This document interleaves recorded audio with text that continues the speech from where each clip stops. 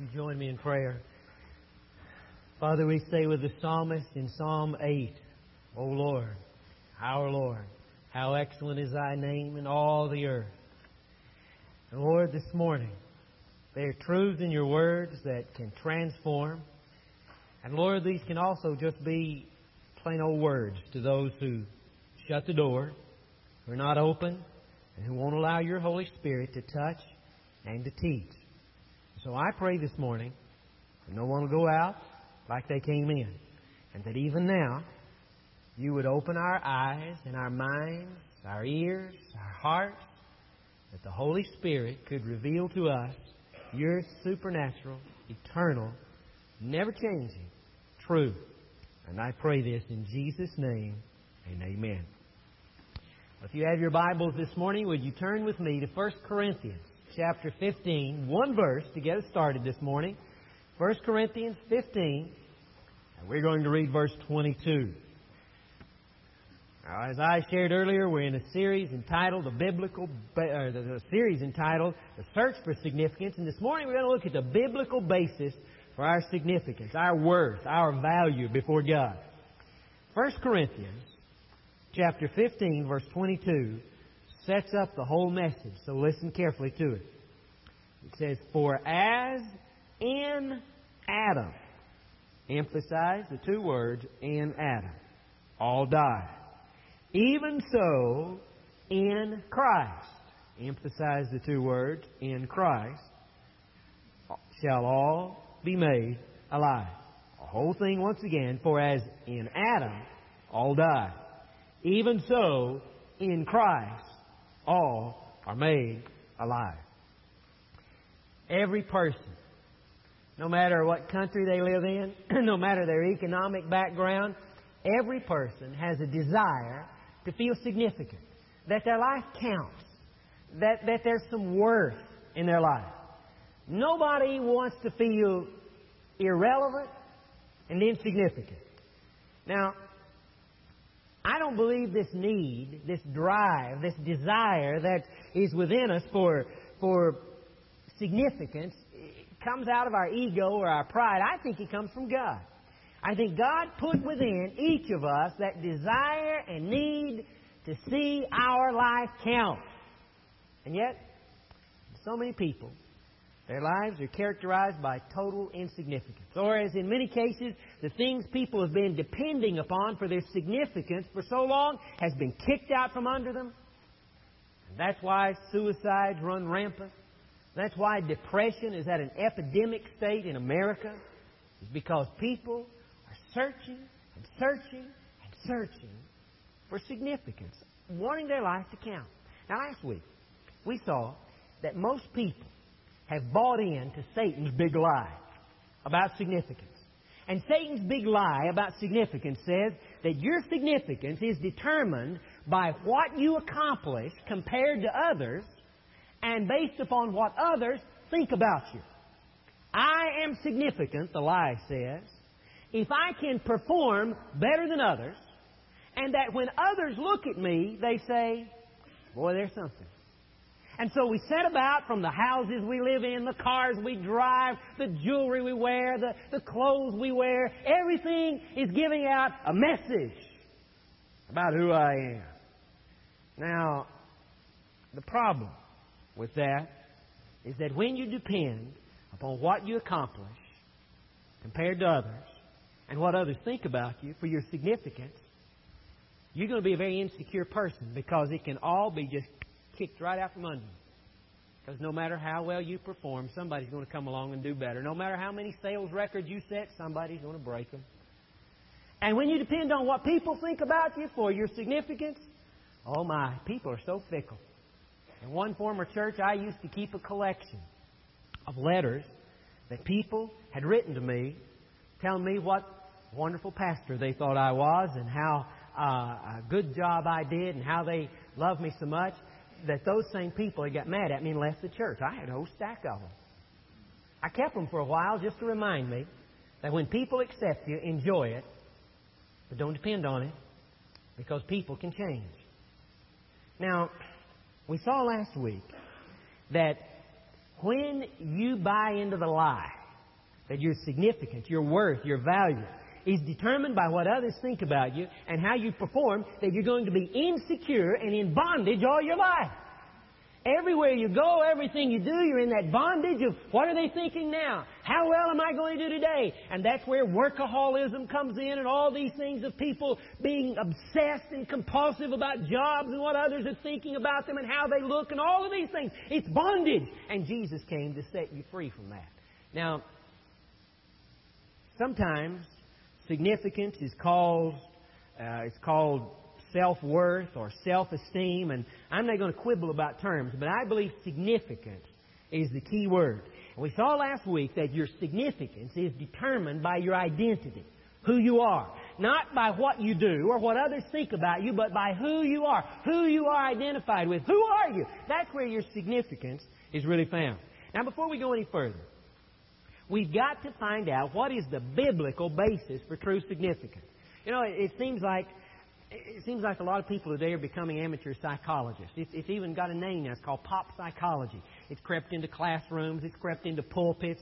You can see it on television, talk shows, in the tabloids, at the supermarket, at the checkout lane. Everybody's a psychologist, it seems. And all these fads and passing fancies of psychology are catching everybody, and it's got their own little catchwords and so forth. But we got to be careful that we resist the temptation to buy in to the prevailing winds of psychology and be whipped back and forth. And we've got to set our anchor in the unchanging, infallible, inerrant Word of God that never changes. And that's where the truth is found, and that's what we've got to buy into. Now, it's obvious that there are lots of problems in this area of significance. One Christian counselor does something that I'd like to do this morning if we had time. And since we don't have time to do it, let me just kind of ask you.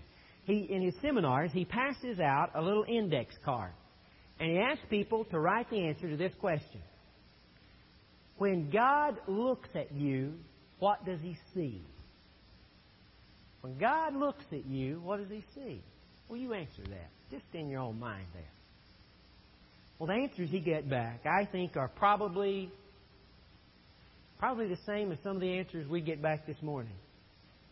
One person put on their card, I think God feels sick when He sees me, disgusted, disappointed.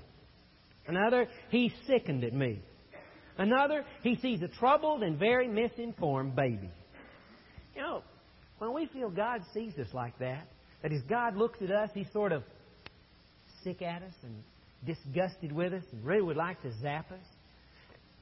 How are you going to obey Hebrews 4:16 that says, let us therefore come boldly unto the throne of grace that we may obtain mercy and find grace to help in time of need? How are you going to come into God's presence with your needs? How are you going to come before Him with praise and worship and adoration when you feel like when God looks at you, He gets sort of sick? Oh, how we desperately need a biblical view of who we are, of our significance, of our worth. Now, receiving Jesus Christ is the first step, but then begins the process of renewing our minds with the Word of God. And that's what we're going to talk about this morning. Now, we're going to first of all look at man's basic problem. And the basic problem that man has is sin. S-I-N. That's it. Now, let's look first of all then at the entrance of sin. You see, most people, if you ask them, what is your problem? It would be tied into some person or some circumstance. We think our problem is people, other people, and our circumstances. But that's really not the problem. People and circumstances just reveal the real problem. Most people don't know what their problem is. Somebody facetiously put it this way. Your problem is that you don't know what your problem is. You think your problem is your problem, but that's not the problem at all. Your problem's not your problem, and that's your main problem. Well, a little bit of a tongue twister, but I think you got the meaning. Now, the real problem, the root problem, is the effects of sin. Now, you're never going to understand why people struggle with a lack of significance and why they're searching in all the wrong places for acceptance of others and through their performance and all these other things. You're never going to understand why people are searching so desperately for significance until, first of all, you understand what happened when sin entered into the world. And to understand that, we've got to go way back, way back to the first 3 chapters of Genesis. Now, other than God Himself, The key character in the first 3 chapters of Genesis is a man named Adam. Adam was God's first human being that He created to propagate the human race. Adam was a real literal person. If anybody ever stands up and tells you Adam was not a literal person, he's just symbolic, that person has bought into Satan's lie. Because that's not true. Adam was a literal person, and if he was not, you can take the whole book of Romans, tear it out of your Bible, and throw it away, because the whole book of Romans basically is built upon the premise that Adam was a real person. Now, the Bible tells us that when God first created Adam, that there was unclouded, intimate communion and fellowship with God. But then the Bible tells us, and in our text in 1 Corinthians 15 we read earlier, that something happened. Something died in Adam. And whatever that was, it affected us. We died in Him. Now, what happened? What really died? And what does it mean when it says we were in Adam? Let's look at that concept of being in someone in the Bible, because it's fairly common. It says of Levi that Levi was in Abraham 400 years before Levi was ever born. And it says that we were in Adam when some judgment was pronounced upon Adam that affected us. In fact, Romans 5:12 says that wherefore as by one man, speaking of Adam, sin entered into the world, and death by sin, and so death passed upon all men, and that all have sinned. That is, when Adam sinned, his death passed upon all of us. We were affected by that. Well, what does it mean to be in someone? Well, to be in someone means that He is our family head. And as our family head, He's left us 4 things. You've got to remember these. All right, I'm going to bring them back, so stick them in your memory banks, lock them in, don't let them out. To be the head, our family head, to be in someone means He's given us His name, His nature, His inheritance, and His destiny. Okay? That's what we have. And so we are, the Bible says, in Adam. Now, from a biological standpoint, that's true. You know, with all the studies we've done now about genetics and so forth, did you know that with Adam being the literal head of the human race, that you were in Adam? You were in Adam's gene pool. You know, we all came from him. So biologically, we were in Adam. Figuratively, we were in Adam as the head of the human race. We were in him. Now, God gave Adam that unclouded fellowship and communion, and Adam walked with the Lord. But the Lord gave one test. And there was one tree. God said to Adam, He said, all that you see is yours, with one exception. Now, we'll just call it the no-no tree. That's not what the Bible calls it, but that gets the concept across. And God said you can eat of everything but one, the no-no tree. And you say, well, why did God put that there? Well, there had to be a test. You see, God desires from us loving obedience. And how are you going to lovingly obey the Lord if there's not an opportunity to disobey? The test was the minimal. God didn't say you can't eat of any of the trees, only this one. He said you can eat of any of them, only the no-no tree. Don't touch it. In fact, God said that when you eat of that tree, He says the day you eat of it, you're going to die. Not hundreds of years later, not way down the road when you get old and decrepit. He said before the sun goes down, you're going to die. Well, what died? Well, Adam's body didn't die after he sinned. His soul didn't die. What died was his spirit. Adam's spirit died toward God. That part that allowed Adam to walk with God and to have intimate communion and fellowship with God, to really know God, that part of Adam died. Remember, after sin came in, before it said that Adam and Eve had walked in the garden with the Lord, but after sin came in, they ran for the bushes, covered themselves up. And, they got fig leaves and all that. I imagine they looked real nice, but God saw right through that, and God had to go seeking them. And so there was a separation there. Now, here's the point I want you to get. Don't miss this. If all this has sounded fuzzy so far, maybe this will clear it up. The fact is that Romans 5:12 and other Scripture passages tell us that when Adam's spirit died toward God, you and I were in Adam, and we died in him. Therefore, every child of Adam who has ever been born, and that includes everybody that's ever been born, save one, Jesus. That's why He was born of a virgin. He escaped all this. Every natural-born child of Adam has been born with a spirit that's dead toward God. Ephesians 2:1 describes every person apart from Christ and says that they are dead in their trespasses and sin. We're not physically dead apart from Christ. We're not soulishly dead apart from Christ, but our spirits are dead toward God. And while we can know all kinds of facts about God, you can't know God. And so there's a spiritual problem, a spiritual death. Now, Somebody wrote a tract one time. I didn't see a copy. I just heard about it. I think I'd like to write one like this. It was really a good one. On the outside of this tract, it was a beautiful tract, and here was the title. It says, "What You Must Do to Be Lost." And when you open the tract up, it's empty. There's nothing in it. Why? What do you have to do to be lost? Be born. We're born in Adam. And so in Adam, we received His name. We're all children of Adam. That's how we're born. We received His nature, a sinful, rebellious nature. You don't have to teach children to sin. It comes natural. We received His inheritance, which is condemnation. We received His destiny, which is separation from God forever. We were born in Adam, and as our text says in 1 Corinthians chapter 15, verse 22, in Adam all die. Now, do you see why it's impossible for anyone in Adam to have true significance? Do you see why it's impossible apart from Christ to have significance? Because if you're in Adam, you're identified with a loser. And I got news from Mr. Ted Turner, who said Christianity is for losers. Mr. Turner, the losers are those who have missed out on the whole purpose of life. Those who have rejected Christ. Those are the losers. I think Ted Turner and Jane Fonda deserve each other. That was all extra. Anyway, you can just leave that and take that off the tape. But anyway, I couldn't pass that up. And so we see then, first of all, the entrance of sin. It came when sin came through Adam. Now, secondly, I want you to see the external symbol. God's given us an external symbol to show us in picture form what happens when a person becomes a Christian. And here's where true significance comes from. When I'm taken out of Adam and I'm put in Christ. Now, that external symbol is baptism. Now, watch this.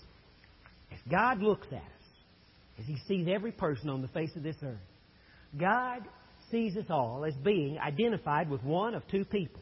Either you are in Adam or you're in Christ. In Adam, all die. You were born in Adam. So the question comes, how do I get out of Adam from being identified with him, which is a losing proposition, which totally destroys my self-worth, which totally destroys my esteem, my significance, being identified with one who has condemnation and has a destiny of being separated from God? How do I get out of Adam and be put in Christ? Well, in baptism, you see that picture symbolized. Now, throughout Christian history, there have been big controversies over baptism. How you do it, when you do it, baptizing babies, baptizing only when they're an adult, and baptizing at all different ages, and when and how, and do you sprinkle them, put them under, how do you do it? It shouldn't surprise us there's been so much controversy because it's something so important the devil is going to cause the controversy. Now, baptism, almost every Sunday night we see someone baptized up here.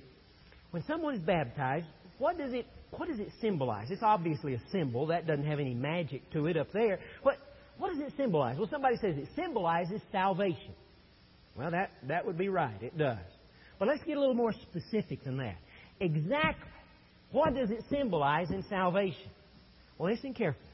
The literal meaning of the word baptize means to dip or immerse.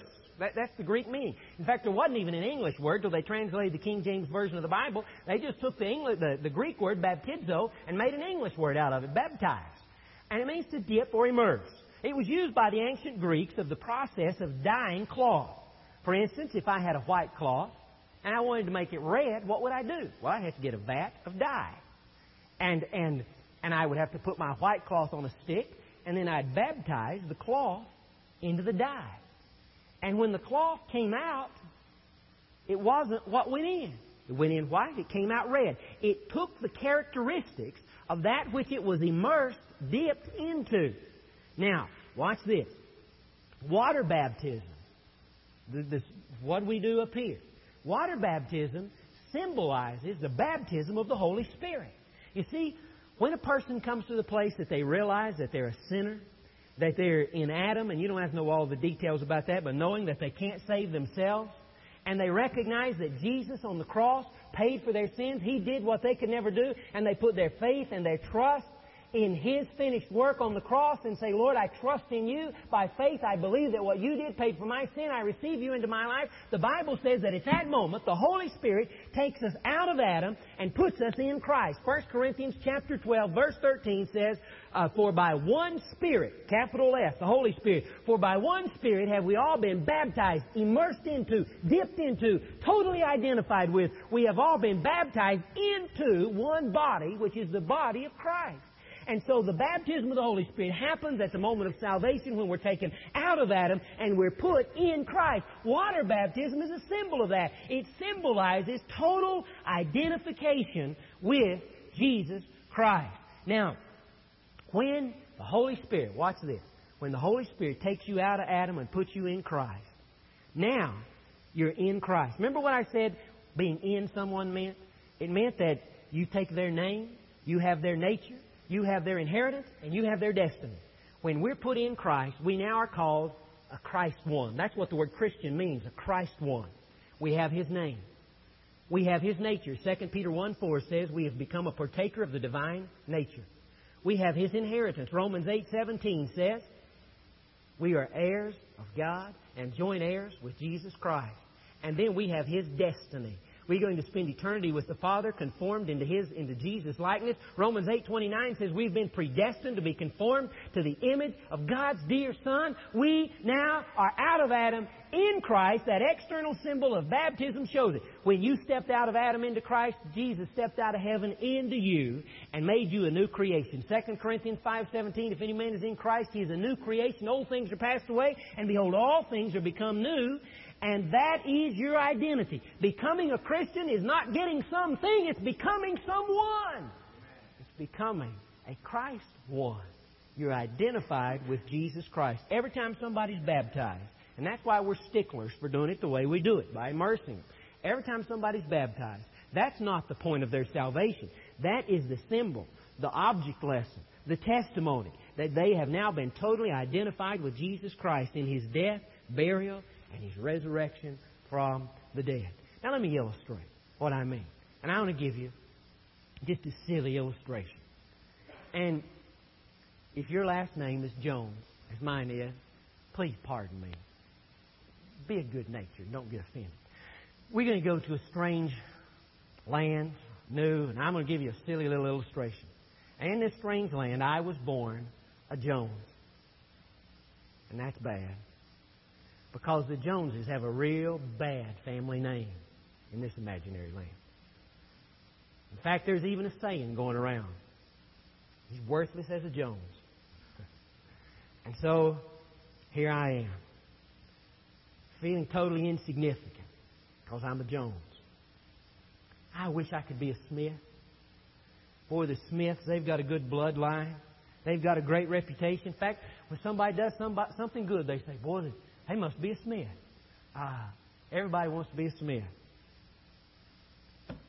But I'm a Jones. Boy, do I feel insignificant. So what I decided to do is I decided I'm going to work my way into being a Smith. And so I watch the Smiths, and I observe how they dress, and I dress that way. I listen real closely to how they talk, and I talk that way. I look like a Smith, dress like a Smith, comb my hair like the Smiths comb their hair. I even go to Smith family reunions. When the Smiths all get together, I join with them. And so now, if I look like a Smith, dress like a Smith, act like a Smith, I'm a Smith. No, just a cheap imitation. Just a Jones trying to act like a Smith. So finally, my frustration, I throw up my hands and I say, two things that have to happen in order for me to be a Smith.